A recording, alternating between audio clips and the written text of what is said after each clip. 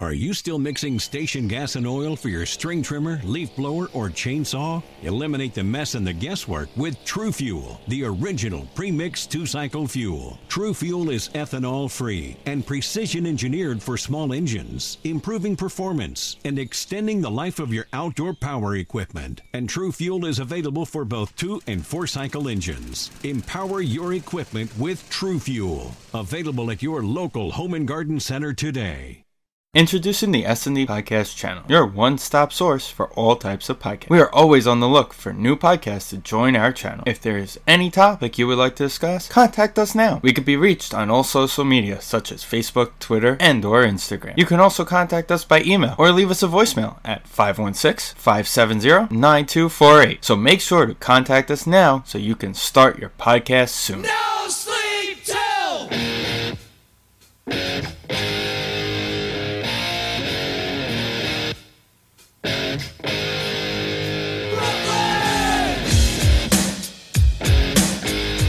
What is going on, everybody? Welcome to the Jay's Weekend Wrestling Podcast. I am Jay, back at you, bringing you all the hits and misses when it comes to professional wrestling. This is episode 34, and it is a big one because it is SummerSlam week. We are 3 days away from the biggest party of the summer, one of the big four. And it's always exciting time when one of the big four comes around because we get a little dose of something extra. We get NXT TakeOver Brooklyn, and I got a special co-host with me tonight to talk about all the weekend festivities. Ladies and gentlemen, the last time this dude was on was probably last year at this time during the SummerSlam time. It's good to have him back. It's been far too long. Hector Ghost Rivera, brother, welcome back. How you doing? Hey, I'm good, brother. Thank you for having me, man. Oh yeah, of course. I think it was around this time last year that we did. Yeah, it was around this time last year. Izzy was supposed to come on as well, but he might be either jumping on a little bit later, or we can, probably hear from him another day.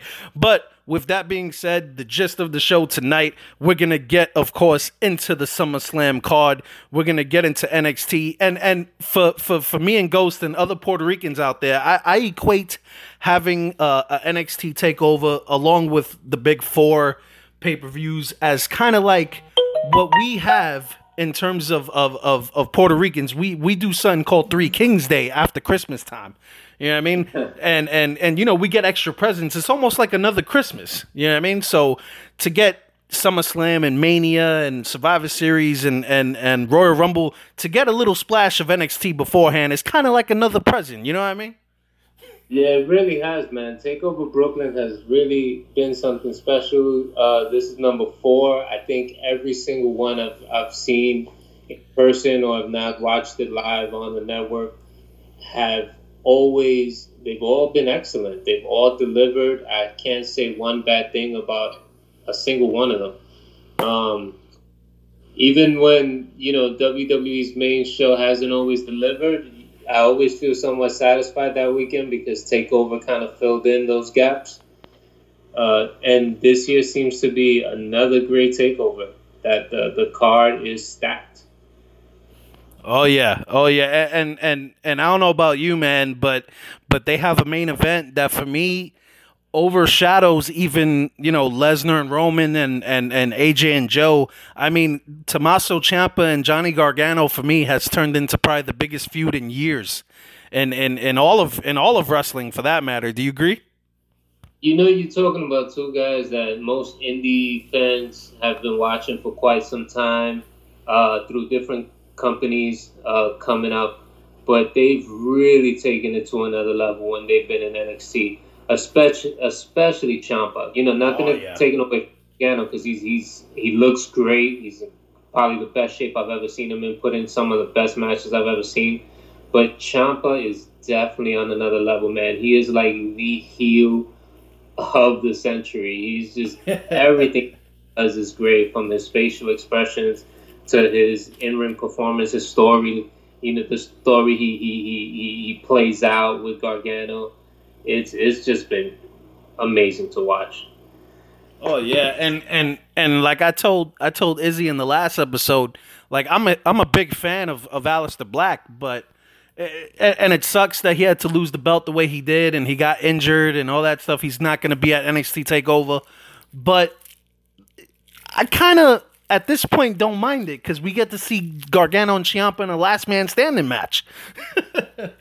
You're absolutely right. When I first, when it was first rumored that was going to be the main event, the triple threat, I was excited. I'm a big fan of Black, and I couldn't wait to see that. But this was one of those things where, unfortunately, he did get hurt, and I wish him a speedy recovery. But this is going to be what Gargano Ciampa 3. Yeah. This is like the trilogy. This is that. I feel like this will put that final nail in the coffin for them to finish up that chapter. If not, extend it even more. I could watch those guys. Literally, when you hear people chant, fight forever. These are two guys that I could really watch fight forever. Oh, yeah, I agree. Absolutely. And like I said, for this show, we're going to get into, and within a few seconds, we're going to get into the NXT TakeOver, the full card. Then we'll get into SummerSlam. I have with me talk about old school. I have a PW Illustrated magazine with me that I saw in Walmart. I haven't bought one of these things probably since I'm 14 years old, but they have their countdown of the greatest matches in SummerSlam history. We're going to get into that and see if we agree with that or not, and reminisce on those past matches. But before that, just not to start on a somber and sad note, but obviously the past 2 weeks has really, really been terrible when it comes to deaths in professional wrestling. Obviously, a week ago, and I went over this in the last episode, talking about Nikolai Volkov, Brickhouse Brown, and of course, Brian Christopher. Now, heck, I spoke with Izzy about Brian Christopher.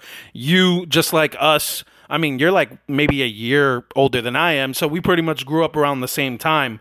Attitude Era was pretty much our peak in terms of the highlights of our lives watching pro wrestling.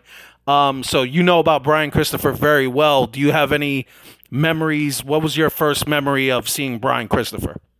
I think looking back, I think the fondest memory was when he was sexy. When he was 100% gimmick. Teaming up with Rikishi and Scotty 2 Hotty. And I think it was just pure entertainment. Everything was just fun, from the intro to the dancing, even the move set. When he would go up to the top turnbuckle and he had his goggles, and he would pull the goggles down his face and wipe them down, like letting people know, well, I'm about to fly, and land this leg drop, and the crowd would go crazy. And again, this was a time during the Attitude Era when the audience was always in it 100%. Yeah. So you would definitely get a reaction. And that's always what I remember, just a lot of fun, a lot of entertainment. It's sad to hear because he's such a young guy. Yeah. Attitude Era feels like a long time ago. He wasn't, not even in wrestling years was he old. He was very young guy, so it was sad to hear.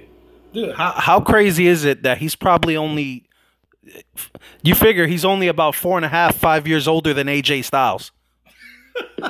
That is wild. It's wild to hear. I feel sorry for the whole family. I feel sorry for Jerry the King Lawler. Another legend. Can't imagine what he's going through, the loss of a child, being a father. It's heartbreaking. Yeah. Yeah. And to a week later, just to keep the trend going, we lose another legend in the sport of professional wrestling, someone who and I equated it to the Von Erichs, not as dramatic as that, because a loss is a loss, but most of the Von Erichs off themselves, you know what I mean? So I equate just the tragedy compared to one family to the other, because the Hart family has lost a lot of guys. When you think of Davey Boy Smith, the British Bulldog, obviously the most famous one, Owen Hart, the way he went. The mom and the dad, at old age they passed.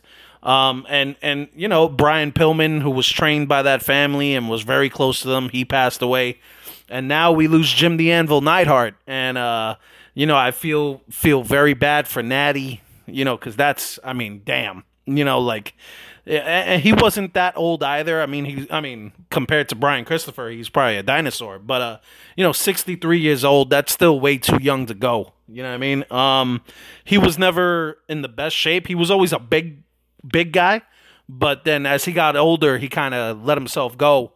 But yeah, man. Before I go on about Jim, he was big in the 80s more than he was in the 90s, but with that 1997 resurgence of the Hart Foundation, he got popular again.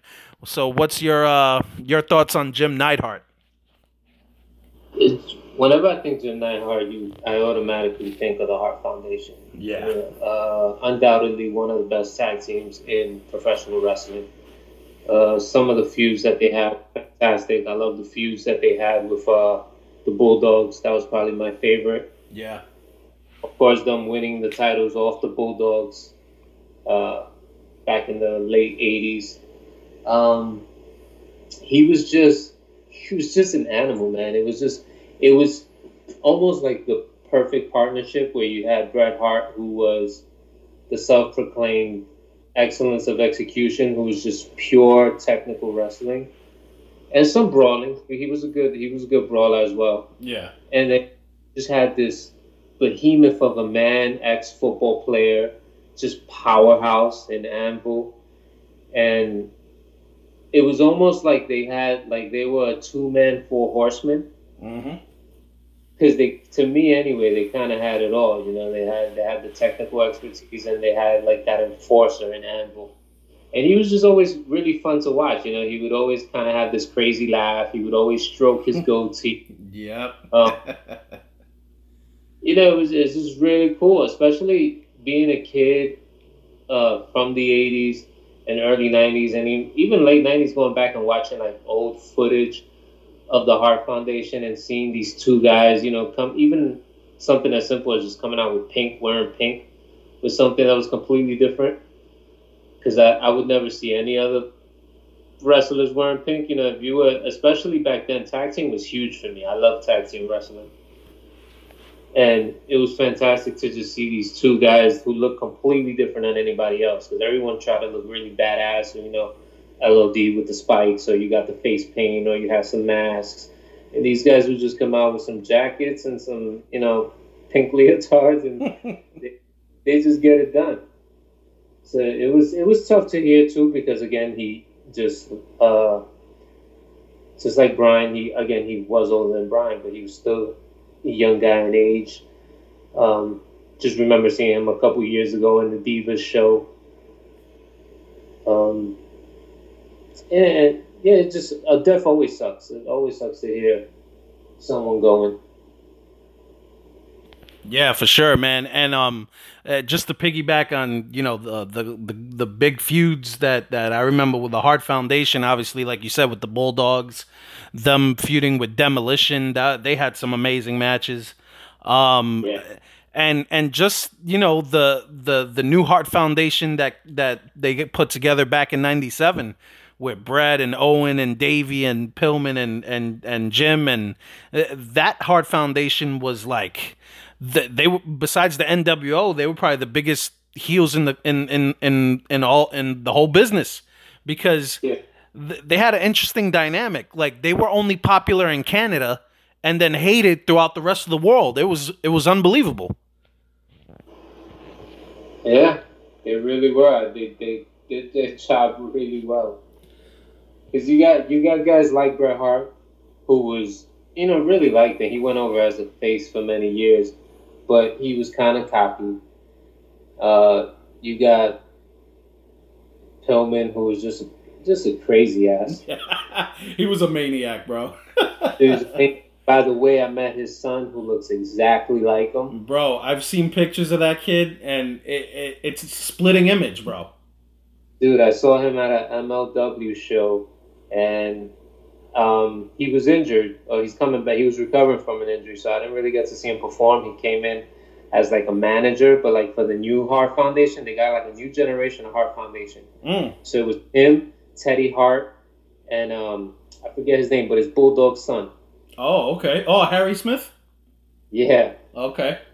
And these three were incredible. You know, Teddy Hart was just amazing. The dude is innovative as all hell. Yeah, but I find with Teddy, he just gets in his own way. Yeah, no, he really does. Even at that show, he came off a little cocky, but people were loving him. I was loving him. I was the first one online to get an autograph from him. Took a flick with him. He was really cool anyway, at least when I was talking to him. But that's besides the point. Pillman's son, oh man, this kid is looks just like him, dresses just like him, kind of similar attitude, but he's still his own person. Yeah. I think he might have already performed, but he got his match back from injury coming up real soon. Really cool kid, really cool guy.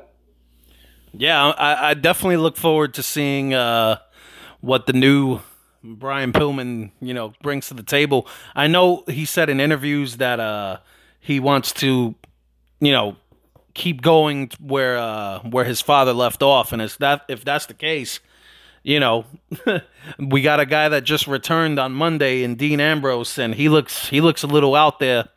You know what I mean? So I've been saying for years that Dean Ambrose needs to be another Brian Pillman, or at least turn the Jon Moxley button up a little bit. But I got my little prediction on what Ambrose is going to do on Sunday night, but we'll get into that in a little bit. But yeah, man, just to put a cap on this Jim thing. Jim Neidhart was the, he, like you said, he was the enforcer of the Hart Foundation. He was the, him and Brett, like you said, were a perfect combination, man. And, like I said, I feel bad for Natty. I feel bad for the moms. You know what I mean? I feel bad for Brett. I know Brett was really, really distraught over it. And, but, Jim's legacy will live on in his daughter, who I'm sure will be a Hall of Famer one day. So, Jim left a good legacy behind. He wasn't a story that, he didn't die from an overdose. He didn't die from anything like that. So, it sucks. But at the same time, he won't be remembered as, like one of those types. You know what I mean? So, rest in peace to Jim Neidhart. Rest in peace to Brian Christopher and all the others, that we unfortunately lost within the past 2 weeks. So we're about to get into the NXT TakeOver Brooklyn card in about a second. And one guy who I think will be in the crowd that night, which I don't know if you heard, but apparently WWE has signed Matt Riddle. What do you think about that? I did hear about it, and I was a little upset just because, like an idiot, I met him in person, and I didn't get... I see him in front of me right at one of his tape, and I was like, you know what? I'm not going to get an autograph with the guy. I didn't really know him at the time. This was like a year ago. I had heard stuff about him, but I had never seen him fight. So, he looked great. He had that whole UFC look to him. Was that the HOG show that we went to that he wrestled Cody? It wasn't. Yes, it was that show there. Yeah. Before, and we had the opportunity to beat him. Yeah. He's like, right? Yeah, I just said what's up to him, man. And I passed up on it, and now he got picked up, and I know he's gonna be probably the biggest shit in WWE. Has a great fucking look. He's in great shape. Has been putting on some great matches on the indie scene. Well, I mean, you did get to meet Ruby Riott that night, so that's pretty cool. I did get to meet Ruby Riott. That's true. But I'm still kind of upset. No, but I agree. I think he'll definitely be in the audience. They tend to put guys in the audience right away. Yeah. See, I think more of a test to see how the audience reacts. See what kind of response they get, whether or not to put them on TV right away. Just like they did with Keith Lee recently. Yep. Keith Lee just made his debut this past week, or the week before. I think it was the week before. They put him up against another debuting guy, some like Italian dude that they're trying to push. The match was a little Like for Keith Lee's first match, I don't know if he really delivered, but it's his first match, so I'm not gonna completely shit on it. I know Keith Lee's really good, so I know he's gonna, he just looks interesting to me. I don't know. Keith Lee? Huh? I'm sorry. Who looks interesting? Keith Lee? Yeah. He's a big dude. He's agile. He's fast and all that stuff. But he has an interesting look. Like, he looks like a small Bob Sapp. He does look like Bob Sapp. Yeah. But, I think Keith Lee is actually a really good performer. I think he does have a good look. I don't know if they'll continue to keep him as big as he is. Maybe they'll ask him to lose some weight. Yeah. Because he's fought for a while at that size and he's done great. But I don't know. I think WWE always has that where they want you to look aesthetically. They want you to look like a fucking bodybuilder. You know who I feel sorry for? I feel sorry for Cassius Ono, Chris Hero, because they got rid of him a few years back because he gained some weight, and then he gained mad weight. Then they bring him back like after 5 years, and now all of a sudden they're bringing in a bunch of dudes who are big. Cassius Ohno is one of those guys who, but when he was with WWE, he looked pretty good. He wasn't like super defined, but he was slim. He had lost a lot of weight. Yep. And then what I hate is now, I don't know if it's his idea or if it's WWE's idea. That basketball shit, right? The basketball, Jesus Christ. The poor guy jersey. Like, killing me, dude. I know he did that on the indies. Like, he did that in PWG a lot. He wore that stuff. But I didn't think WWE was going to go for it. You know what I mean? Like, it just looks weird. It looks like, okay, that looks like me at like 19 years old leaving my house in my basketball jersey and getting into the ring. You know what I mean? And the ugly thing is he wrestles with it like tucked in his tights. Yeah, it's so weird. Like, at first I thought it was kind of cool that he had like an NBA inspired gear and it had his logo on it. So looking at it from like a merch aspect, I was like, oh, this is cool. If he gets, pretty popular with the fans, they got a ton of merch that they could sell because you could do like almost every team and just have his logo. Because that's what he had on a lot of his jersey. It was him doing the elbow. Yeah. Looking like the NBA logo. But he's obviously not selling any merchandise. And he has like 50 of these jerseys just sitting at home. I don't know, man. I feel bad for him because he's such a good performer. Yeah, and he's pretty much NXT's like gatekeeper. You know what I mean? I doubt, I could see him popping up like in the Royal Rumble next year or whatever the case, but damn, he's been in, if you count his original run in NXT, and now he's been an NXT lifer, bro. Dude, he's just going to be training people. Yep. That's all he's going to do. Yep. But yeah, I feel sorry for that dude. He's just going to train people. Well, you know what? If obviously I can't speak for the guy. I don't know him personally. I'm pretty sure pro wrestling is his life. But if you could find an after wrestling career, he found it now, and he could totally do that. Just train guys, and you don't have to take the bumps and bruises. Add some years to your life.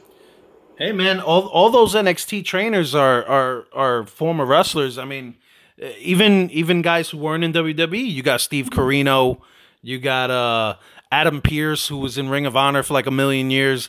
You got Black Magic. What's his name? The Big Wiggle. I forgot his name. Norman Smiley.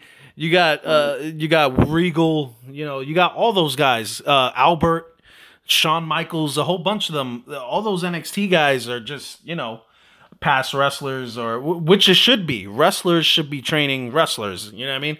It shouldn't be, just random sports figures or riders or whoever. You know what I mean? It should be what it's always been. Wrestlers training wrestlers, and who better to train, these guys in the WWE style than those guys who grew up pretty much in the WWE style. So it works out. I could see Hero doing that too, because I doubt he'll end up on the main roster, and if he does, it's not going to last long. Nah, he's not. I don't think he'll make it to the main roster. It's too many guys, and he's not in the main event in NXT. There's no way he's gonna hit mid card in WWE. Even the guys that they've already brought up, they have nothing to fucking do. Yep. So with that being said, let's get into NXT Takeover Brooklyn 4, Barclays Center, Saturday night. I'm so excited that it's only like a day and a half away. Like, so I'll be there. Yeah. And hey, for shits and giggles, y'all can go to NXT TakeOver Brooklyn from 2 years ago and see me on the network. That's true. I remember seeing you there. Right behind Tom Phillips and Corey Graves. You can see me in a red t-shirt and a red hat. And you can see me clear as day. So, a few times, yeah. So I don't know if this isn't in any specific order. This is just the way I wrote them down. So I'm going to just go with the first match being for the Women's Championship, Kairi Sane and Shayna Baszler, which is a rematch of the Mae Young Classic. Who do you got in this one? How dare you make that the first match? This will be one hell of a fight, and I'm going to have to go with Shayna Baszler as she stays. Yeah, I agree. I see that too. They were pushing Zayn this past week of, you know, her having a little killer instinct and all that, and she's looking all mean and stuff like that, but I think they have to give Shayna that win back. Yeah, Shayna needs to stay champion for a while. I think she's good. I don't think she's actually reached the full potential, but I think she's really good. Carries a really slow pace in the ring, really methodical. Does a lot of submissions, I guess, playing on the whole MMA background. But I like that. I like that style on her because it almost feels very heel-like. Just walking around your opponent and just like slowly just beating the crap out of them and then just continuing to just walk around them. Almost like a Randy Orton kind of. He has a really slow pace. But they need a good female heel. I feel like nowadays WWE doesn't have a real bad guy, whether you're a female or a man. Everyone's either like that, walks that neutral line. Yeah. The exception of like on the main roster, maybe The Miz, he gets a lot of heat from the crowd, heel heat, but people starting to like him. So even that's not working for him anymore. Yeah. Yeah, I think Shayna Baszler, you know, she's a good heel for the mere fact that, like you said, she's cocky because she has that MMA background. She knows she can kick your ass. And on top of that, not to sound, you know, whatever, but she's not a pretty individual either. You know what I mean? So she has that mean mug. She has that mean face. I don't like the way this route is going. Yeah, so, you know, but in terms of the match itself, I think it's going to be a really good match. I agree with you, though. I agree Shayna needs that win back. I don't think Shayna's ready for prime time yet, so I agree she needs to season a little more in NXT. Her mic skills are abysmal, but her in-ring work is really good. So, and we all know eventually where she's going to end up, in the welcoming arms of her best pal over there, Ronda Rousey, along with the other two that they brought in to do a little 4 horsemen on 4 horsemen action with the women. Horsewomen. Yes, horsewomen. But yeah, man, I agree. I think Shayna gets the win on that one. Tag Team Championship. A team that you're very familiar with. Mustache Mountain going up against the Undisputed Era of Roderick Strong and Kyle O'Reilly. Who do you got? This is going to be probably my favorite match. At least the most fun match to watch. I love Mustache Mountain. I've seen them live and in person. I've met them. They're really cool guys. Super entertaining, super talented. But Undisputed Era, you got Kyle O'Reilly, who's a fucking clown. The dude makes me laugh every time I see him fight. The way he sells, his facial expressions, his entrance, the way he kind of Hulk Hogan's the belt when he's coming out and playing, the electric guitar on it. And then you got Roderick Strong, who is honestly probably my favorite, if not second favorite fighter in NXT. Yeah, I love this guy's style. I love the knees. I love the backbreakers. Like, he does some... Can I even say backbreakers? Is that allowed? It's allowed here. A ton of backbreakers and just all sorts of knees. Everything looks so real. Like, he's really kneeing you. Even though I have seen him knee a couple guys really hard. I don't know. It's just something about him that I really, really enjoy. I love the fact that he's teamed up with O'Reilly, obviously, because Fish is still recovering. But this is going to be one hell of a match. I'm going to keep it on Undisputed because right now I think they're so hot right now. Yeah. Yeah, I agree. Yeah, and the thing with Roddy, man, I think he's intense. I love that about him, that, and like you said, O'Reilly can match probably Roddy for intensity, but he hasn't shown that side yet because he's building his character. Like you said, he's very charismatic, he's funny, he has the whole package in terms of selling and performing overall. You know what I mean? So it's just that with WWE, eventually when these guys get up there, hopefully they're changing their mindset, like when Triple H takes over. And I'm pretty sure when he does, it will be a changed mindset, unlike his father-in-law. Because most of these NXT guys are very small dudes. You know what I mean? Like, I've been to a bunch of Ring of Honor shows, and you have also.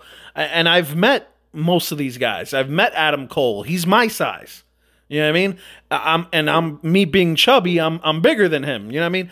I'm bigger than Jay Lethal. Jay Lethal, in the picture that I have with him, has to lean up a little bit with his arm around me, and I'm 5'10". Yeah. Like, these guys are small dudes. You know what I mean? But they have the whole package in terms of a professional wrestler, what it should be, character-wise, in-ring work, just everything you can think of, except the genetics in terms of height and weight, even though they're in great shape. You know what I mean? They're great athletes, and they have the total package.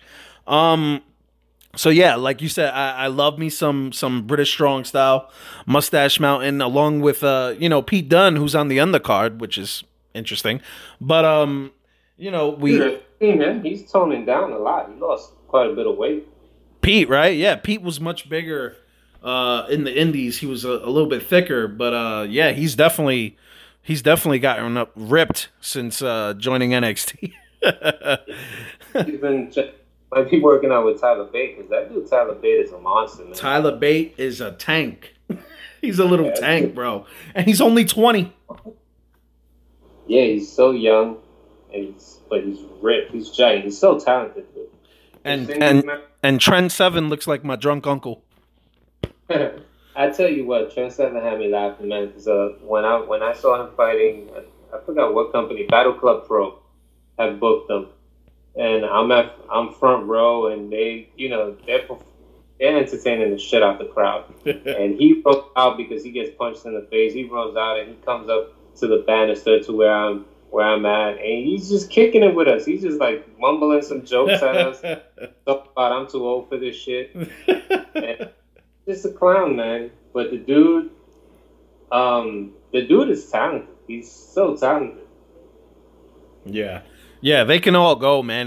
I'm telling you, I think with all SummerSlam has 11 matches overall, and I think this 5-match card that NXT has is still overall going to be a better card, which is sad because it's the same damn company. You know what I mean?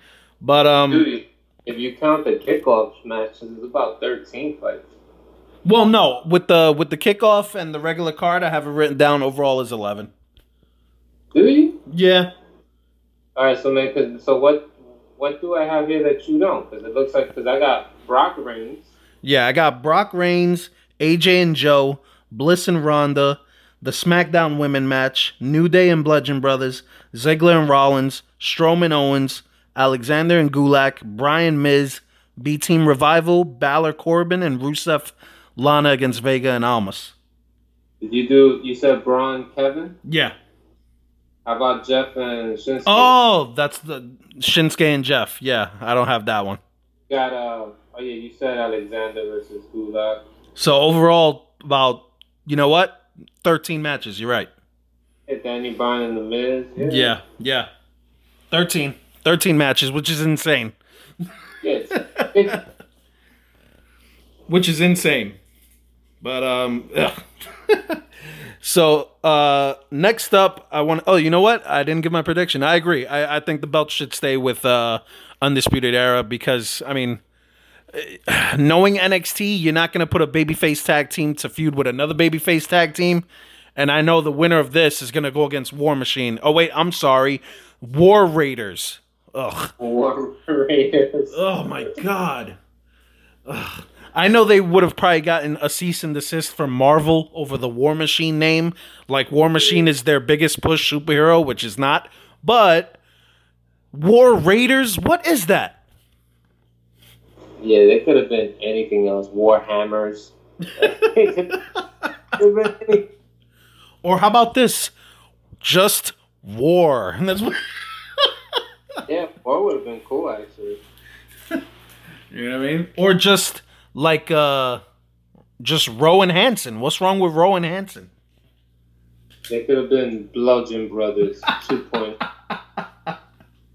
I'm telling you, man, before they signed War Machine and they had Harper and Rowan come out in that outfit, I was like, oh, man, they ripped these guys off, bro. I was shocked how blatant that was. Oh, man. But yeah, up next, EC3 going up against the Velveteen Dream. Who you got? Oh, man, I don't know. To be, you know what? In this one, I'm just going to pick who I prefer because I'm more of a fan, and that's the Velveteen Dream. I really didn't follow much of EC3's career on that other brand. TNA or GFW or Impact or whatever their name is today? I don't know. Well, I give Impact props only now, and that's only because LAX is there. It's a good show now. I won't deny that. Been getting good. But I honestly didn't follow much of EC3's career. I've seen him in the indie scene a couple times. I actually got to see him. I got to see him live. He was pretty funny. He was entertaining when I saw him, but the match was pretty basic. Nothing that really stood out. Yeah. It's just a pretty solid performance. Yeah. Velveteen, I think, just has that something extra special. It's crazy to think that he was the same guy from Tough Enough. Patrick, yep. And because he really developed his character, and he's really owning it, man. And it fits him really well, and it's really good. It's entertaining. He has a couple great matches this past year and a half. And I just want to see him. I want to continue seeing him have good matches and get some more wins under his belt. So when he does go to the main card, which you know it is going to happen, they don't bury him like they did like Tyler Breeze. Mm-hmm. So I feel like every character now that's super flamboyant like that, they kind of don't know what to do with them when they get to the main card. So they just bury them in that mid card region. Yeah. And just make them do silly shit. So I hope he gets taken seriously, but I want to see Velveteen Dream win this one. Yeah, I feel like the Velveteen Dream has put on great performances, but at the same time he's been like jobber to the stars. Like he lost to Ricochet, which is, I mean, it's Ricochet, but still he lost to Ricochet. You know, he lost to Aleister Black. He lost to, you know, all the big time matches he's had, he's come up on the losing end. And I think he's primed for a win. And once again, he's going up against a big name guy. EC3, who came up in NXT when NXT first originated back in like 2010, 2011. And then, he was Derek Bateman. He had long curly hair, and he ended up in TNA where he made a name for himself, and he made himself a big deal. So they bring him back. I feel like they're kind of the same type of guy in terms of their upbringing. Velveteen Dream, tough enough, like you said. He was Patrick Clark, with nowhere to go and nothing to do. He got this character, and now he's primed for greatness. Same thing that happened to EC3, and now at this crossroad in their career, they're having a match on a big stage. So it should be interesting. It should be a good match. And like you said, EC3 is nothing. He's far from a Ricochet. I'll tell you that much. But he is a good performer. He gets the job done. He's a decent promo. He's in unbelievable shape. The dude is unreal. But like you said, and like I said a couple of seconds ago, I think Velveteen Dream is just primed for a big win, and I think he'll get it on Saturday. Yeah, I hope so. From your mouth to God's ears. So up next, another big one for the North American Heavyweight Championship. We have Adam Cole, baby, going up against the one and only Ricochet. Who do you got? And I hate this. I hate this so much. I love it. Now, I'm such a huge Ricochet fan. I've been riding his coattails. I've been on the bandwagon for like the past maybe just 2 years, really, 2.5 years. Yeah.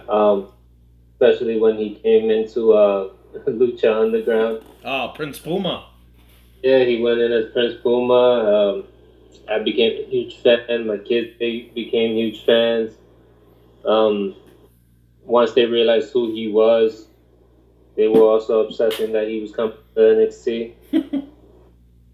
He's great, but you know what? Just like Undisputed Era, I think Adam Cole right now is on fire. I think he has everything that a main roster star needs. And I think they should keep him champ. I think Ricochet doesn't really need this win. I think they should rifle a little bit longer and give him the title when Adam Cole did it.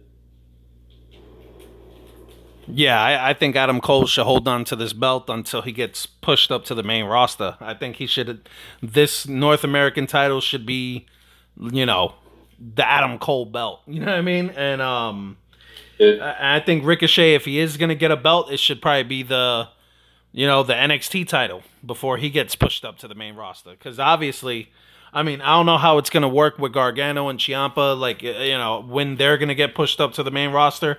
And it should be interesting with them not feuding or maybe them on different shows.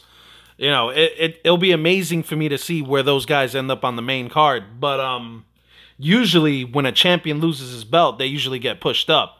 It's very rare that a champion loses his belt and he stays in NXT. Look at Almas. He had the belt for like 3 months, lost it, and he's on the main roster.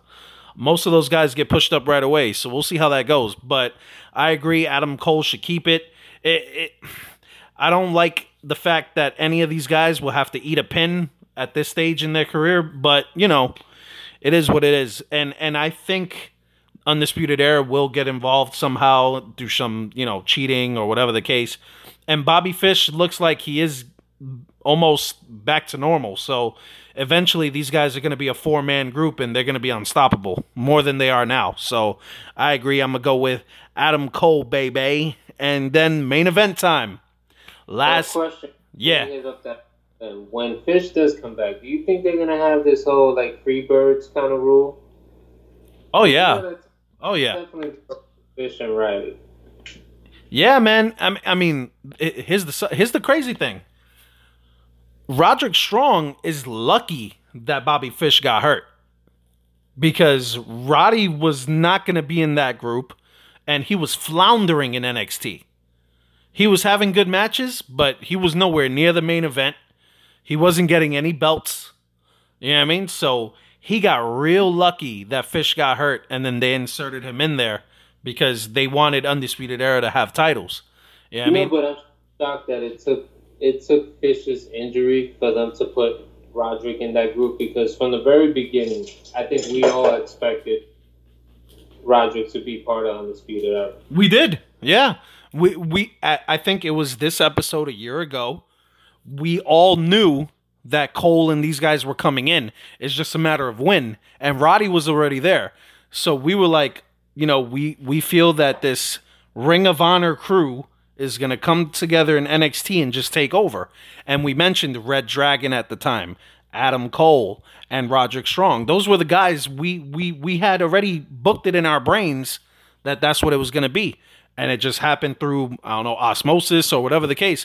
With Fish getting injured, they inserted Roddy in, and then when Fish is healthy, now you have a 4-man group, which is what we thought it was going to be to begin with.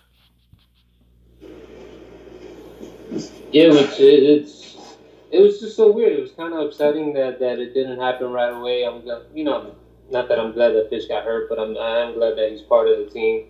I hope even after Fish does come back and he's 100%, that it stays a 4-man group.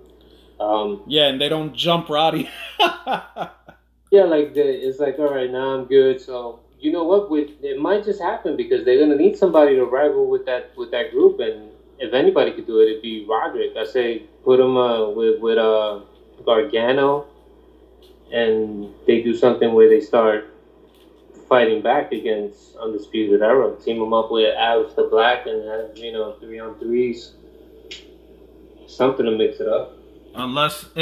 Because you figure, when we're gonna get into the main event right now, but you figure, whoever wins the belt, and then let's say Aleister Black when he comes back, like if Ciampa's the champion, if Black goes after Ciampa, and you have Ricochet feuding with Cole, so it could be like, let's say a Survivor Series when NXT comes around, you could have War Games Part 2, and now you'll have Black, Gargano, Ricochet, and Roddy probably going against Cole, Fish, and O'Reilly. You know what I mean? So that would be interesting. Yeah, that's the only, because NXT doesn't have that big a roster. No. So those are the only guys really right now that I could see making sense in any sort of matches and putting on a great show. Oh yeah. So speaking of that main event, last man standing, NXT Championship, the big one, which I think is probably going to be the best match of the whole freaking weekend. Johnny Gargano, Tommaso Ciampa, who leaves with the belt? You're talking about two guys that have put on tremendous matches for NXT. How are they going to top it? Yeah, you know what? I have no idea, because they've done it all beautifully. The story that they've been telling has been amazing to watch. This one, I'm going to have to give it to Tommaso Ciampa. He's done such a good job as a heel. He's I don't know. I just think it's his time. I just think they need that. Well, for one, I always like when the heel has the belt. Yes. I think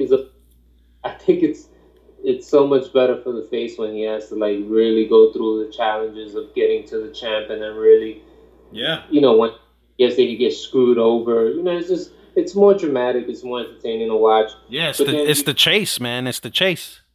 Yeah, the chase is so much better than when they already have the title and they have to defend it. It's just not as exciting. No one wants to see what heel have to beat up all these guys and get to the champ. Yeah, one thing I've always hated, and WWE does this a lot, and they've done it for years, ever since I was little. I hate when the champion is the underdog. I hate that. You know what I mean? Yeah. I hate when the champion, I hate a babyface champion. They always get their ass kicked. There's never a dominant babyface champion. I guess if you want to go back to Bruno Sammartino, but that's way before our time.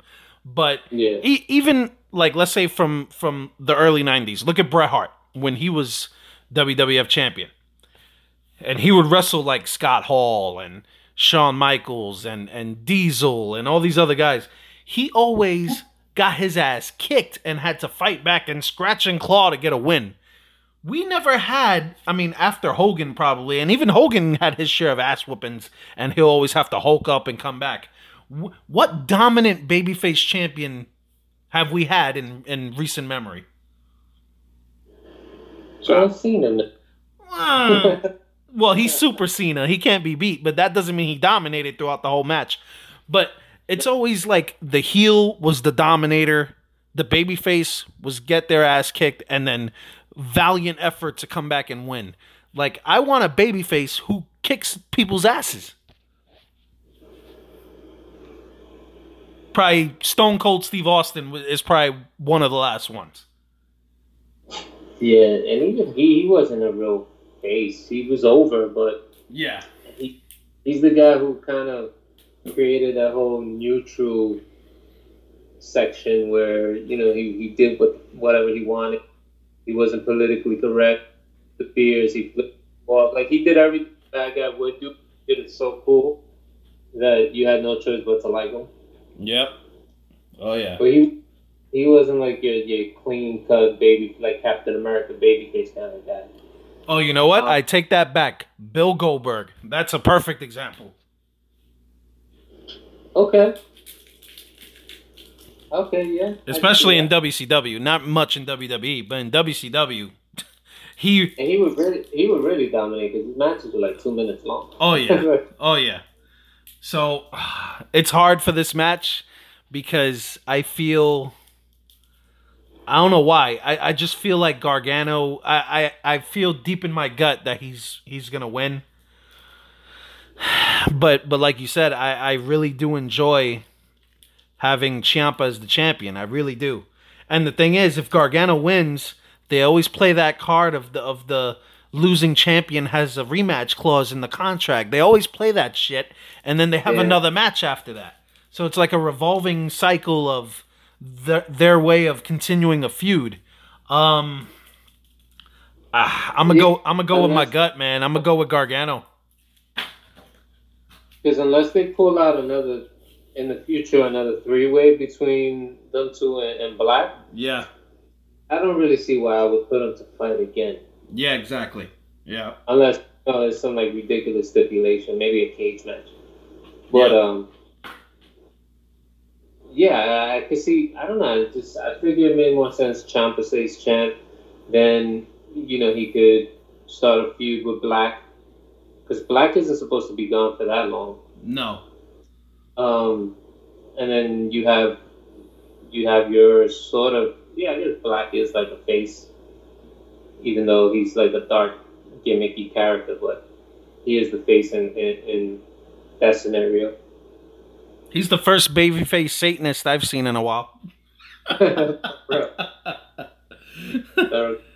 So yeah, man, just for the hell of it, I'm gonna go with Gargano. And then we'll see what they do from there. Yeah, like we've said it already a couple of times. I'm pretty sure this NXT card will be the card of the weekend. Let's just, regardless who wins that main event, I will not be disappointed. No, not at all. Not at all. Now let's jump into the big show. No Paul White's intended. So WWE Network, I'm assuming it's starting at 7 with a 6 o'clock or 5 o'clock kickoff show.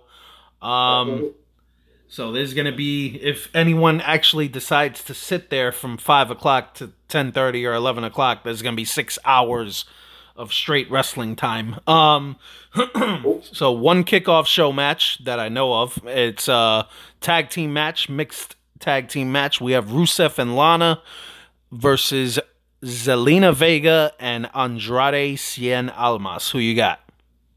I am going to go with Andrade Cien Almas and Zelina Vega. Yep, me too. I love Rusev and Lana, but not happening. Main card, poor Finn Balor. That's all I have to say. I've been saying it for months. Finn Balor, who was the first Universal Champion, won that belt 2 years ago, and I saw it in your house at SummerSlam against Seth Rollins in the co-main event that night, is now on the first match of the night against Corporate Kane ripoff Constable Baron Corbin. Who do you got? And who still hasn't gotten his fucking rematch for that belt either. Nope. You know what? Finn has to win this. You would think. I think that if they want to do anything with him in the future, they have to give him this win. Yep. Yeah, I agree. You can't lose to corporate Baron Corbin on SummerSlam. You just can't. There's nothing for Corbin to do right now except for... I think the only reason they did this to Corbin is so he could develop his mic skills. Yep. Because he was so dry, and, you know, regardless of how he looked when he had the long hair and he had the biker attitude, you know, he would pick up a fucking microphone and he would bore the shit out of everybody. At least now, you know, he got the new haircut, and he seems to be a lot more comfortable with this gimmick. Yeah, he does. I'll tell you this, his mic skills has gotten a little bit better. I'll tell you that much. No, it really has. He's fluid with it. He doesn't seem like he's thinking about what to say. He just seems to be just he's almost playing like just like an asshole character. Oh yeah. Probably how he is regularly in it. That kind of like that jerk friend that says it to hurt your feelings. Uh-huh. That's what they probably told him. You know, the greatest characters are guys who are themselves at notch 10. So, you know, like with Austin and Foley, like they've always said that. So I could imagine them Triple H and them going to Corbin and being like, look, dude, just be how you are outside. Yeah, for real. The only thing, one of the things that I hate about this is kind of the way they got into it with Finn is he's playing that same shit they redo with every big guy, where, oh, you're a small guy. Yep. You know, it's the thing they were doing with Big Cass. It's the thing they're doing with him now, where they always want to put down the physically smaller fighters. And it's just... it's boring already. Yeah. They literally took the storyline from Big Cass and Daniel Bryan from a month or two ago. Oh, Big Cass got fired. Oh, let's give it to Corbin. You know, he's feuding with Finn, so let's just use the same exact storyline. People will forget. Finn needs this win. Finn needs something. Finn either needs to bring the fucking face paint back. Yes. He needs to team up with the Good Brothers. They need to be the Battle Club. Yes. He needs something exciting because regardless of how he looks, regardless of how much fucking promotion they put behind him, people are really starting to get bored with this guy. Yo, where are they anyway? Where is Anderson and Gallows? Are they on SmackDown or Raw? I haven't seen them in so long. I forget what show they're on. I only follow them on Instagram. You know what? I think they're on SmackDown. I know that Anderson, congratulations to him. I don't know if he's listening, but he just had his fourth child. Wow. With his hot Asian wife. Asian wife, his beautiful kids, who are adorable as all hell when I'm watching them on Instagram. And the dude looks great, bro. I don't know what... I think he's been doing, like, the keto diet. I know he's been taking all of his Onnit supplements, which I always laugh because every time I see him, I feel like he's being sponsored by Joe Rogan. That's funny. But the dude looks amazing, bro. He's jacked. Yeah, him and Gallows. Gallows is in good shape, too. Yeah, Gallows lost a ton of weight. I think he's nicknamed Trapzilla, developing these particular, like, Berg-type traps. Because when he was in Japan, he was a fat lump. Well, even when he was back in the WWE as his other gimmick, he was a big guy. Festus, yeah. When he was his Festus, he was a big guy. Now he looks great. I think now that they have this new look, that they look completely ripped and jacked or whatever, team them up with Finn, they look so much more like Finn now because they all look like they're in great shape.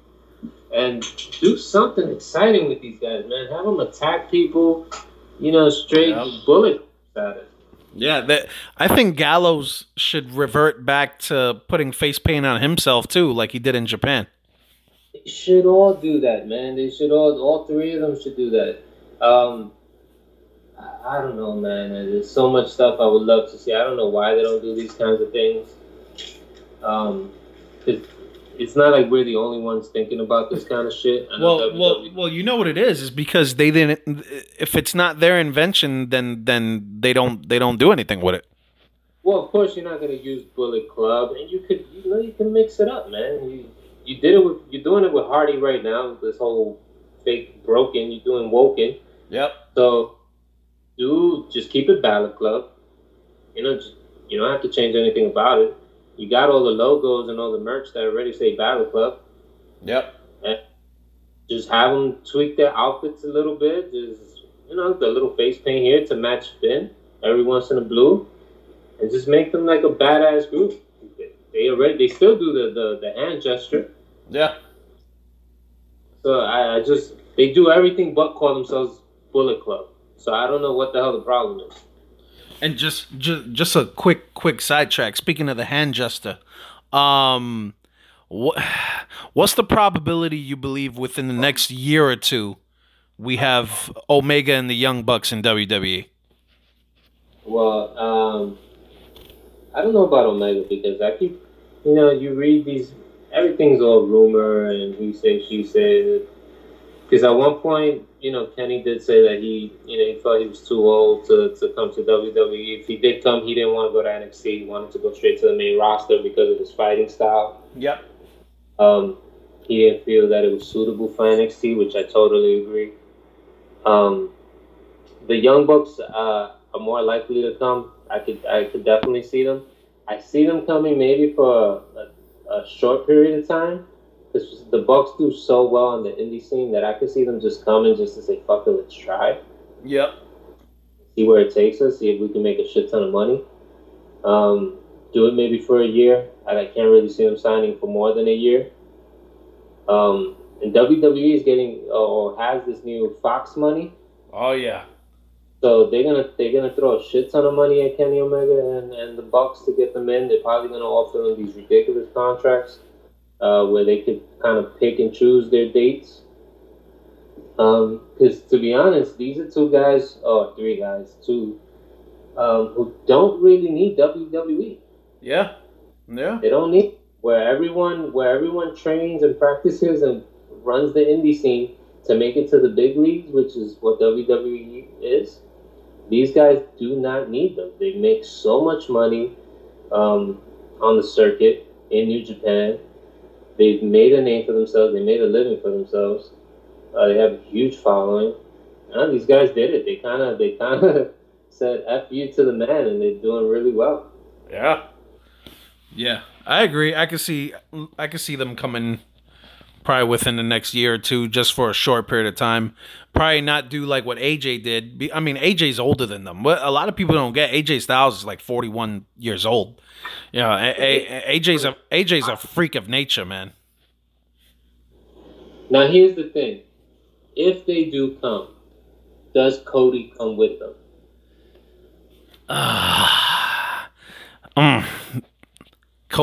He's an interesting case because he didn't really leave on good terms. But we do know that when it comes to business, Yeah. that isn't always a problem. Yeah. You could just shake hands and forget the past and let's make money and everything's forgotten. But if Omega and the Bucks leave Cody, will Cody still be as successful as he is right now? Probably not. Is the only association he'll have to that clique Is Marty Scurll. and Scroll? Yep. And I don't think they can do it on their own. And Hangman Page. Yeah, Page and Scroll. Those are the only two. Unless he decides to go to Japan and try to make amends with Bad Luck Fale. Oh, the firing squad with Tama Tonga and all that? Yeah. That's an interesting group. I like that. The Gorillas of Destiny with Fale and Ming and King Haku or whatever you want to call them. That's an interesting group, man. That's the new slogan. Fuck them all. Yep. Mm-hmm. Well, actually, they can't even use it anymore. Did you hear that New Japan is? Yeah, they're censoring cuss words, American cuss words.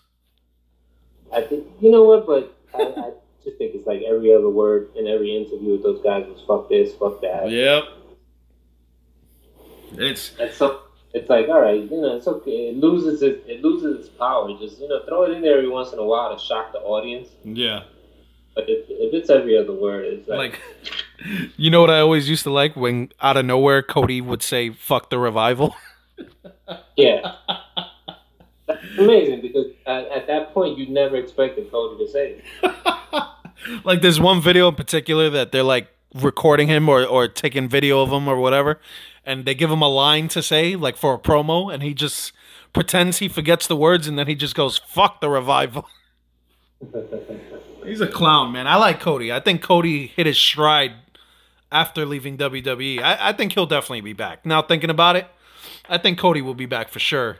But hopefully, if he comes by himself, I hope they don't just put him right back where he was. They need to put him as, his wife as his manager and let him do what he's doing now. You know what I mean? Yeah. And we could talk about it on a future show, but they got their All-In show coming up in a few weeks, and he's going for the NWA title, and it should be interesting. But we'll get into that another time. But yeah, I agree. If Finn Balor does not win this, I think he's done, to be honest with you, in terms of his character. The B team defending the tag team titles against the Revival. I say the Revival gets these belts. What do you think? Yeah, I'm a huge fan of the Revival. I hope they get the title. They probably were going to get the title a while back had it not been for all the injuries.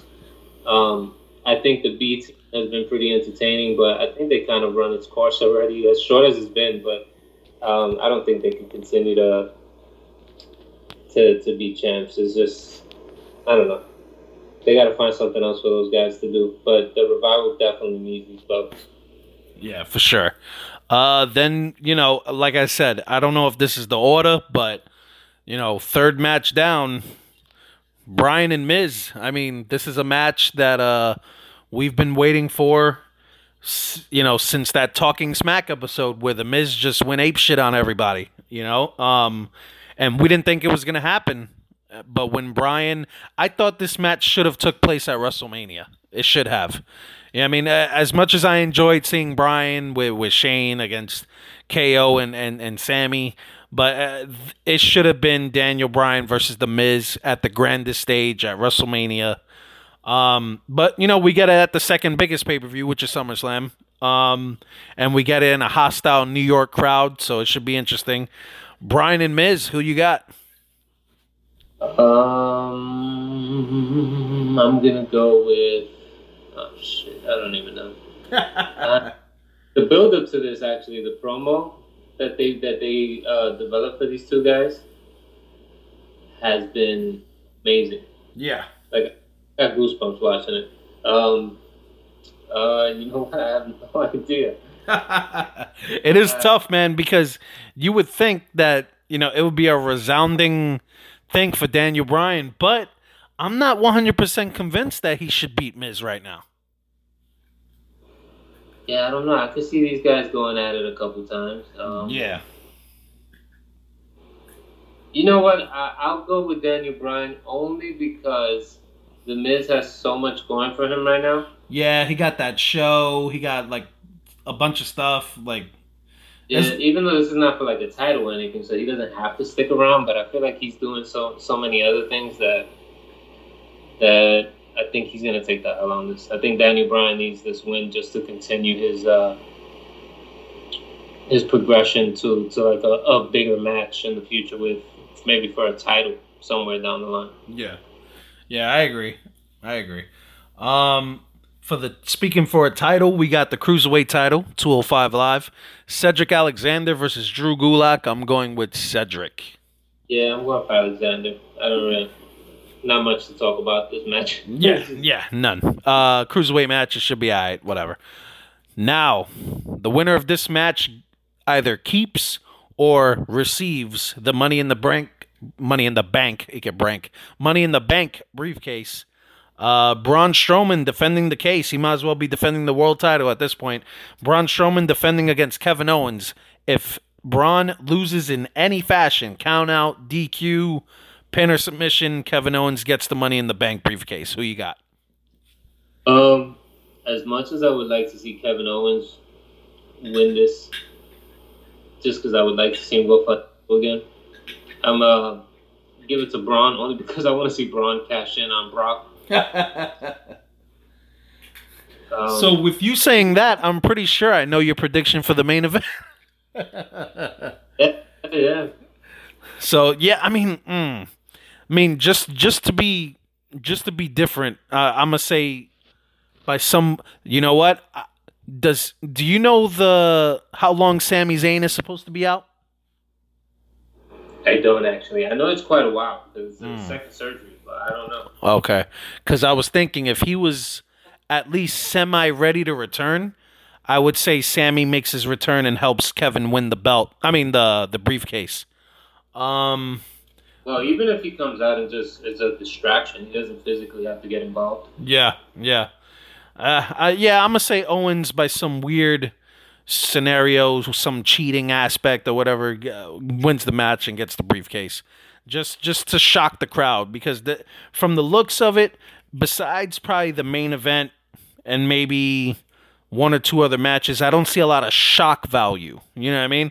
So I could see this. Nobody is thinking Owens is going to beat Braun. You know what I mean? So I would say let Owens get the briefcase and see what comes out of that. Now we have Dolph Ziggler against Seth Rollins, Intercontinental title rematch. Drew McIntyre and Dean Ambrose is going to be in the corners of each guy. Obviously, like I said earlier, Dean Ambrose made his return on Monday. He looks jacked. He shaved his head. Well, I mean, he has a little crew cut thing going, and he looks like Triple H at this point. I was going to say he looks one of the versions of Triple H. He looks like Triple H, man. Now the thing is, I saw his movement, his body language on Monday. He looks like how I wanted him to look this whole time. He didn't look like the silly Dean Ambrose. He looks serious and he looks kind of demented, which is what I wanted from this dude the whole time. And I'm calling it now, and I've been calling it for 3 freaking years already. The dude is going to turn on Seth Rollins and he's going to beat the shit out of him. Now, does he do it before or after? Does he help Seth win the belt and then attack him? That's the question. That is the question. Does he screw Seth? I think he screws him over. I don't know because I've been reading rumors that Ziggler is planning on leaving after the summer. So I'm going to say that Seth wins the title, but then gets his ass beat by Dean Ambrose. Because I'm with you on it. I think it's time to have Dean turn complete heel. Yeah. I think this is the perfect time for it. Especially with Seth's comment about Dean's injury being the best thing that happened to his career. Yeah. Mm-hmm. I know what he meant, but you could take that any way that you like. They could totally spin that. So yeah, these two will put on great matches together, and I think it should be for a title. Yeah. I can see that. I could also see another scenario talking about Shawn Michaels and Diesel and all that stuff from back in the day. I can also see a scenario with Ziggler losing the belt and then Drew McIntyre beating the shit out of him. Yeah, I can see that too. And that could be a way to have Ziggler go away, have Drew McIntyre, take him out for a little while. And maybe, level up Drew a little bit, because since he's been here, he looks phenomenal, but he's been, Ziggler's lackey, and we all know how that usually ends. And it's happened with Shawn Michaels twice. It happened with Kevin Nash, and it happened with Sid. After Shawn lost to Diesel at WrestleMania, the next night on Raw, Sid powerbombed him like 5 times. So that's how it usually goes down. So I see that happening. I see Dean getting at Rollins, and I see McIntyre getting at Ziggler at some point. Next up, we have for the SmackDown Tag Team titles, we have the New Day against the Bludgeon Brothers. I I have no idea. You know what? I want the New Day to win it just because I don't want the poach. Prefer that they go back with Wyatt. Yeah. Even if they stay with this new look and they just team up with Wyatt, especially that Wyatt's kind of departed with Matt Hardy. Yeah. Just put them back together, man. They're great. They're great fighters. They're two big men who can move, have a good move set. I don't know. This new gimmick is kind of silly to me. I'm not a big fan of the gimmick. They haven't been doing shit. Like they're the tag team champions, and on SmackDown they just fought these 3 fucking jobbers called Triple Threat that they smashed within like 3 to 4 minutes. Like it was pointless for them to even be there. Like I don't know why they got these guys doing this, but whatever. I give it to the New Day just because I'd rather see something entertaining. Yeah, when they did this tag team tournament, I was really hoping that Sanity would have made it, and we could have had a Sanity Bludgeon Brothers like just hardcore brawl melee. You know what I mean? I really didn't want the New Day because I was like, enough. And then when the Bar made it against New Day, I was like, all right, maybe we can get the Bar versus the Bludgeon Brothers. That would have been cool. But I'm sick of New Day. I'm sick of this weird Bludgeon Brother gimmick. You know, I think if it was a draw, I'll be happy because I don't want none of these guys to win. You know what I mean? But yeah, I don't really care about this match. So for the SmackDown Women's Championship Triple Threat, we have Becky Lynch versus Charlotte Flair versus Carmella. Who do you got? Yeah, this is one that I had so many different ways I could have had this play out. Just because I really, really believe that at some point, possibly next Mania, the women are going to main event Mania.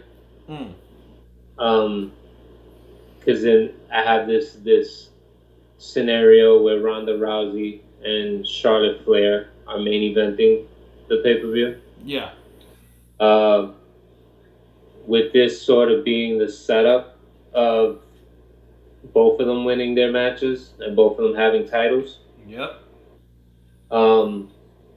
But again, that's just one scenario, but it could be too soon to do that because it could be too soon for Ronda to win the title, but we'll get into it in a minute. So I'm thinking maybe for now, until because Mania is a while from now, I see maybe Becky winning this, and then Becky and Charlotte could go at it for a little bit.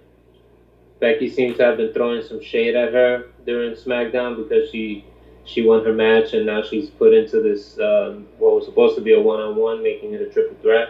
Yeah. And a little salty about it. So maybe they can compete for a while. I really do like Becky Lynch. I think she's a great in-ring performer. She looks great. That she does. Yeah. Hard. But I don't say that too loud because my man's an MMA fighter. But yeah, I want to see Becky win this one.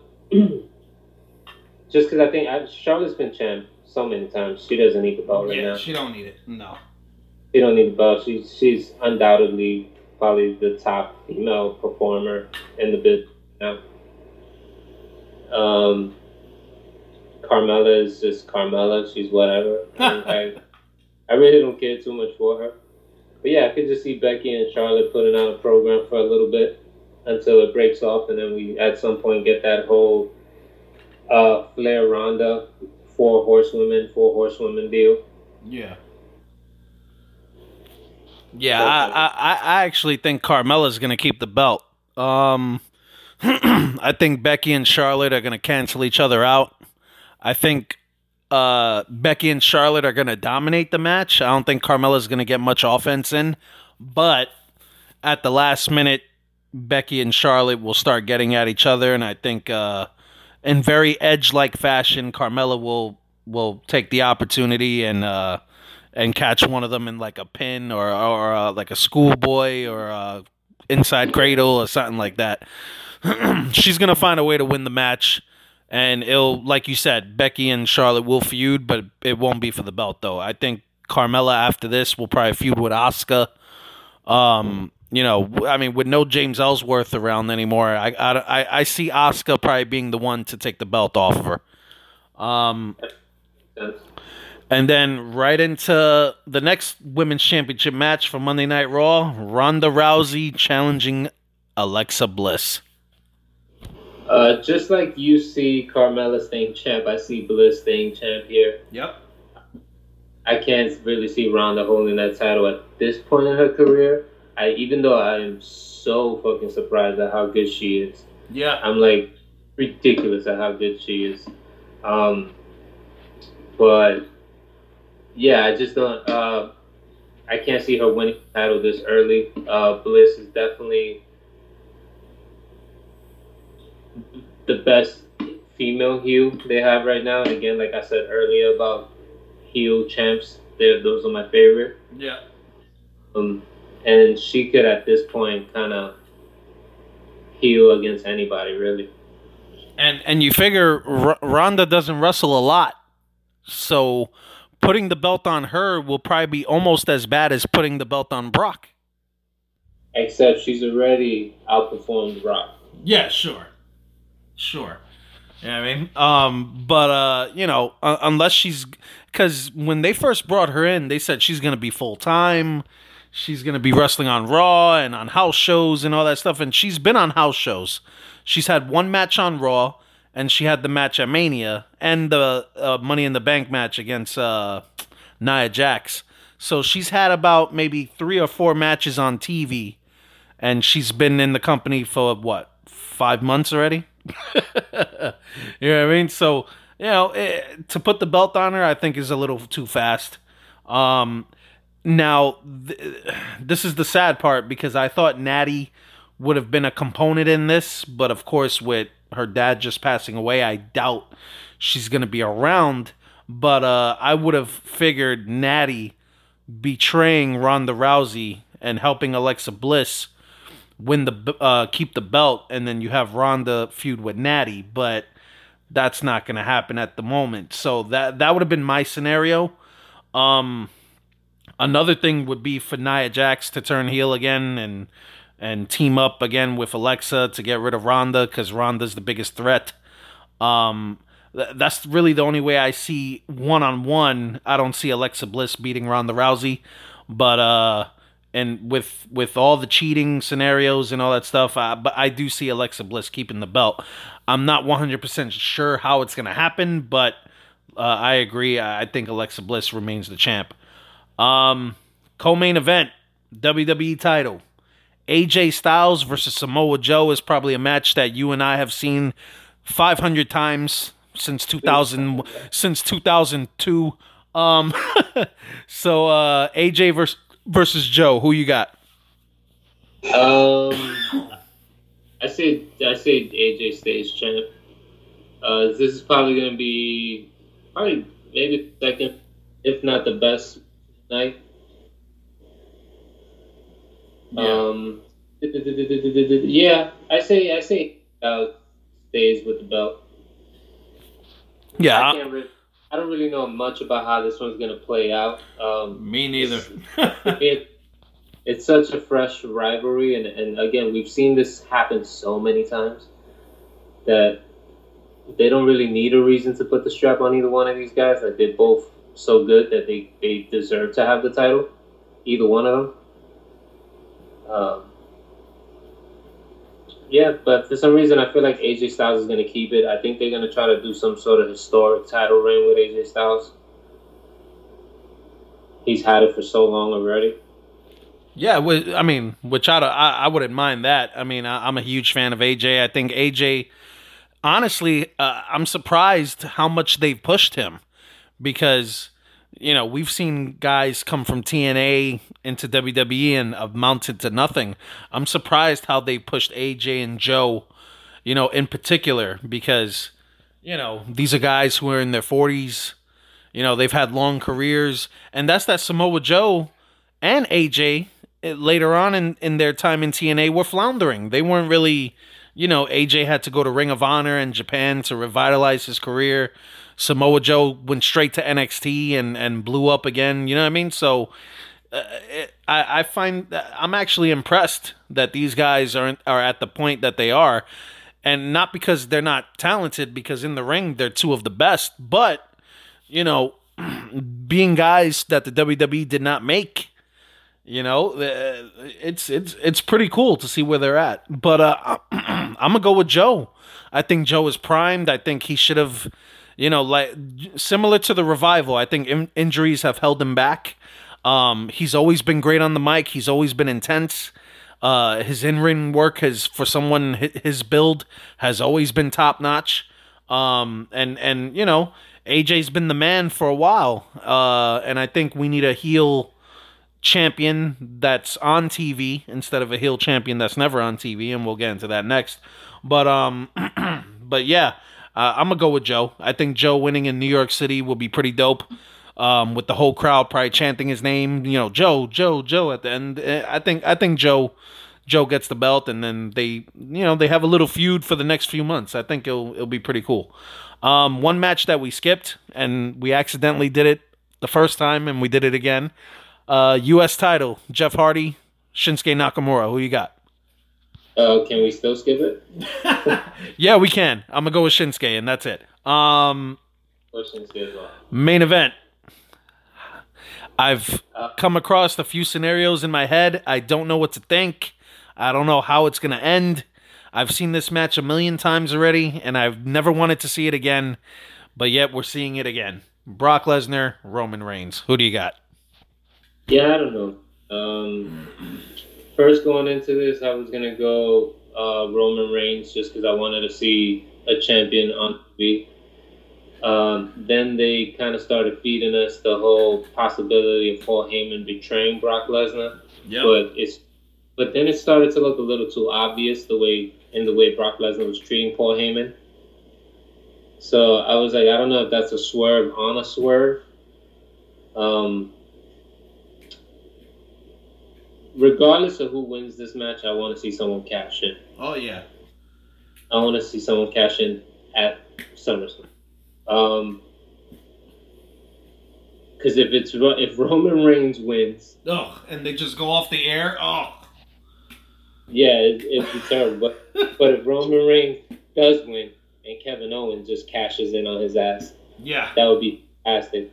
And then if Brock Lesnar wins, I want to see Braun Strowman cash in on him. Yeah, yeah, perfect scenario, brother. Oh yeah, and the thing is, SummerSlam is notorious for cash-ins. They did it to poor Daniel Bryan when he beat John Cena. They've done it a couple of times at SummerSlam where you think it's about to end, and then all of a sudden you hear someone's theme music and they cash in their Money in the Bank. So yeah, I say the winner of this match is going to be either Kevin Owens or Braun Strowman. Yeah. Well, I tell you, if Roman Reigns does win and Braun Strowman cashes in, Roman Reigns and Strowman, they put on a good program. They do. They have really good chemistry together, so I don't mind that rivalry at all. As long as Braun doesn't, pick up a whole ambulance like he did the last time, that I could deal without that. But no, it gets a little over the top with how strong they want to push his character to be. But yeah, but they balanced it out pretty. I think they've been balancing it out. Yeah, I think definitely perfect scenario would be a cash in for sure. Definitely, especially in New York City, because the crowd is probably going to shit on the match. They're going to shit on the match. And if anything, I think it's going to be a quick match. I don't think it's going to be a long one like at Mania. I think this one is going to be all of 8 minutes tops. And then just the cash in to finish it off. But no, WWE, they never give us what we want. Yeah, sometimes they'll throw us a bone, but most of the time, not really. So yeah, man, those were the predictions for SummerSlam and NXT. Before we jump off this, because we both got to go to sleep. So before NXT or SummerSlam, you're going to House of Glory. Was it on Friday night? Is it tomorrow night? I am going, tomorrow night. House of Glory. I can't remember exactly. I believe it's in Queens. Yeah. It's where the youth have their shows. It's gonna be a pretty good show. They got some pretty big names showing up. You got guys like Austin Aries who's scheduled to appear and perform. You got the man formerly known as Enzo Amore. real one. He'll be there. You got Loki. Who Is Enzo wrestling, or is he just gonna be there? You know, being that recently he told TMZ that he was done with his wrestling career, I think he's only going to be there to sign autographs. Okay. And probably just talk some trash. They always have the guys come in, like, mid-show and say a couple words just to fill in some time. Yeah. Okay. And, Enzo could talk. So I'm sure he'll. Loki's going to be there. Obviously, Amazing Red. Most people know him, even though he was never in WWE, but he does work with WWE behind the scenes. Is he still champ? Is he still what? I'm sorry? Is he still champion? Yeah, he is champ. He's actually going to fight Anthony Gangone for the title in a no ropes match. Oh, wow. I man, I've seen a couple of those, and they're surprisingly brutal.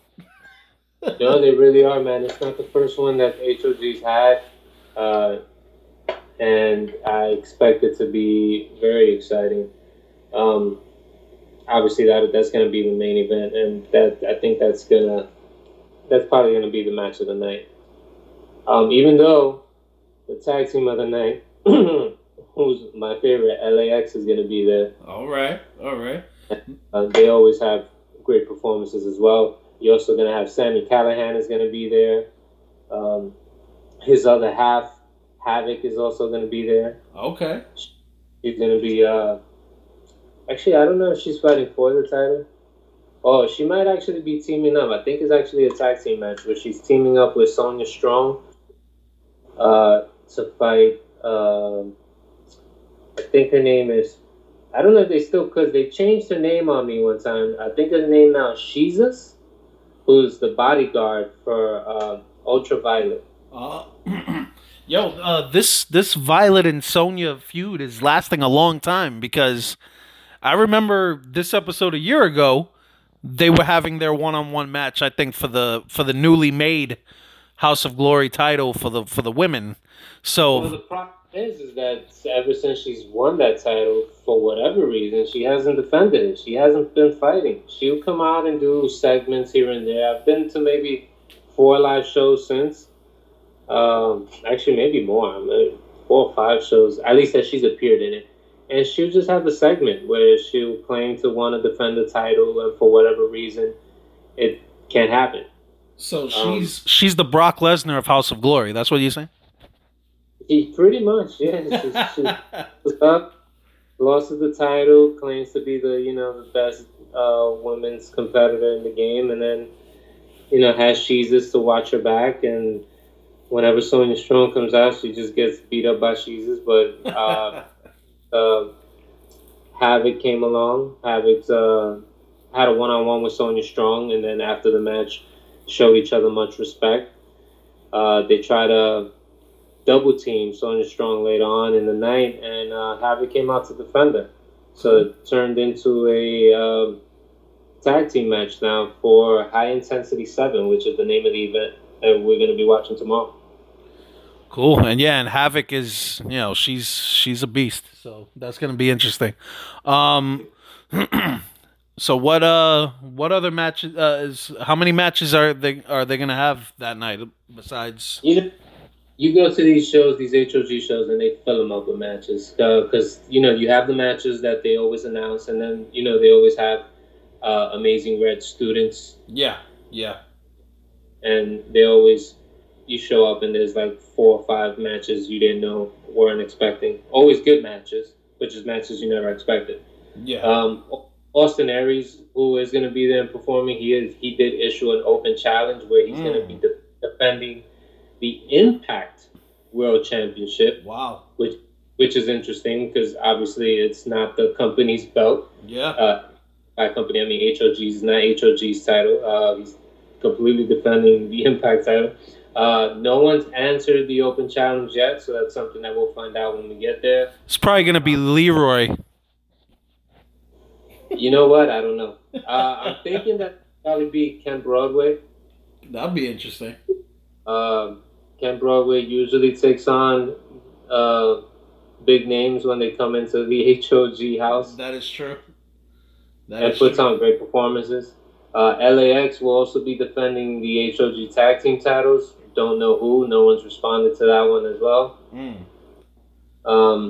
I did mention the Ultraviolet fight.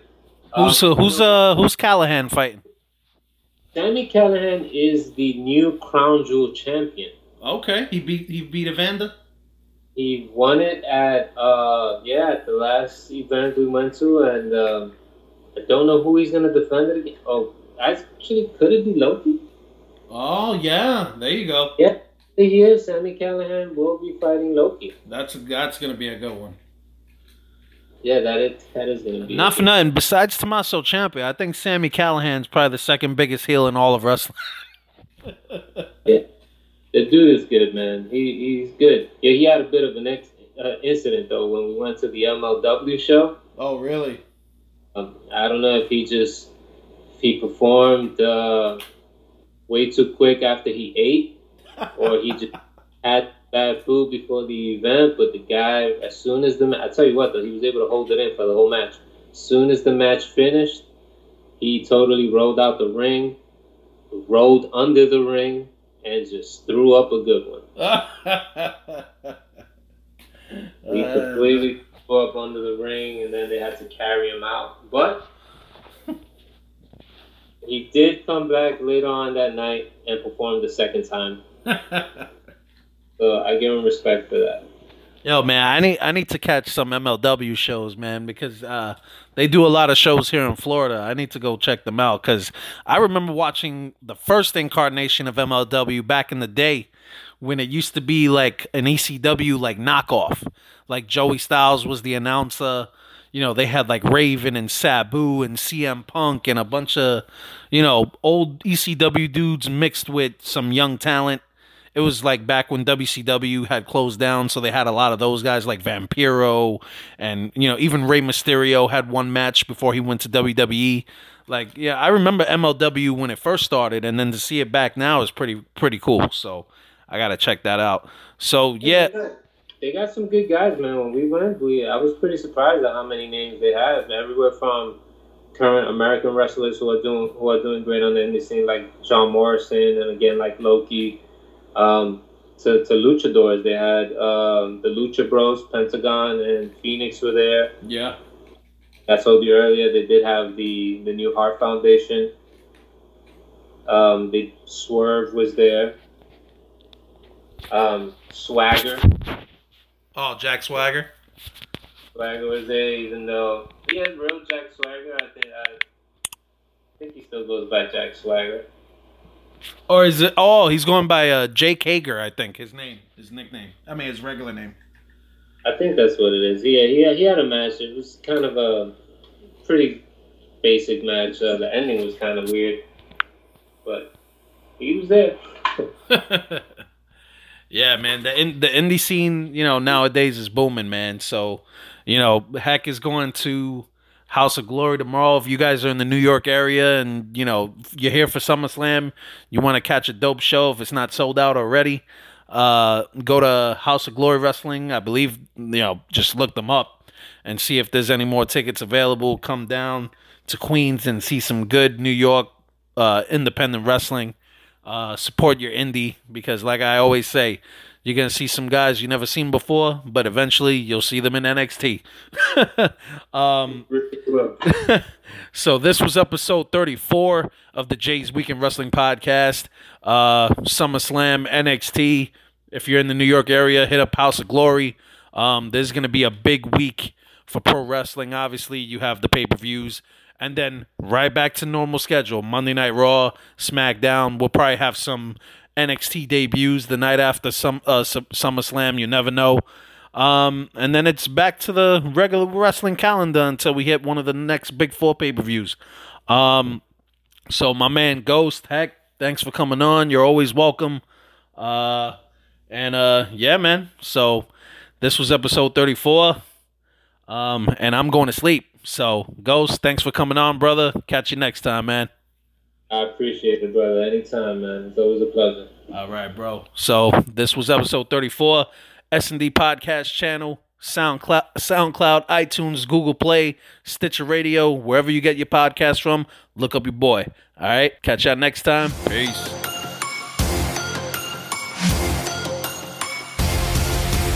One and only. Using an overpriced trash bag? Pricey, pricey, pricey. A bag that breaks? Whippy, whippy, whippy. Or a smelly bag? Stinky, stinky, stinky. You gotta snag Hefty's Ultra Strong Trash Bag. Always at an ultra low price. Hefty, hefty, hefty. It has Arm & Hammer odor control, so your nose and your wallet will be Happy, happy, happy. Hefty Ultra Strong Trash Bags. Hefty strong all day long. Hefty, hefty, hefty. Everybody should definitely come to Baltimore. We had to find a different way to put our passion to work. If you love your job and love what you do, every day goes on as you want it. I think how we look at art can be world-changing. All of these businesses are taking precautions to make sure that everyone is safe. We're ready. Masks, distancing, and frequent cleaning are just the beginning. Learn more at baltimore.org.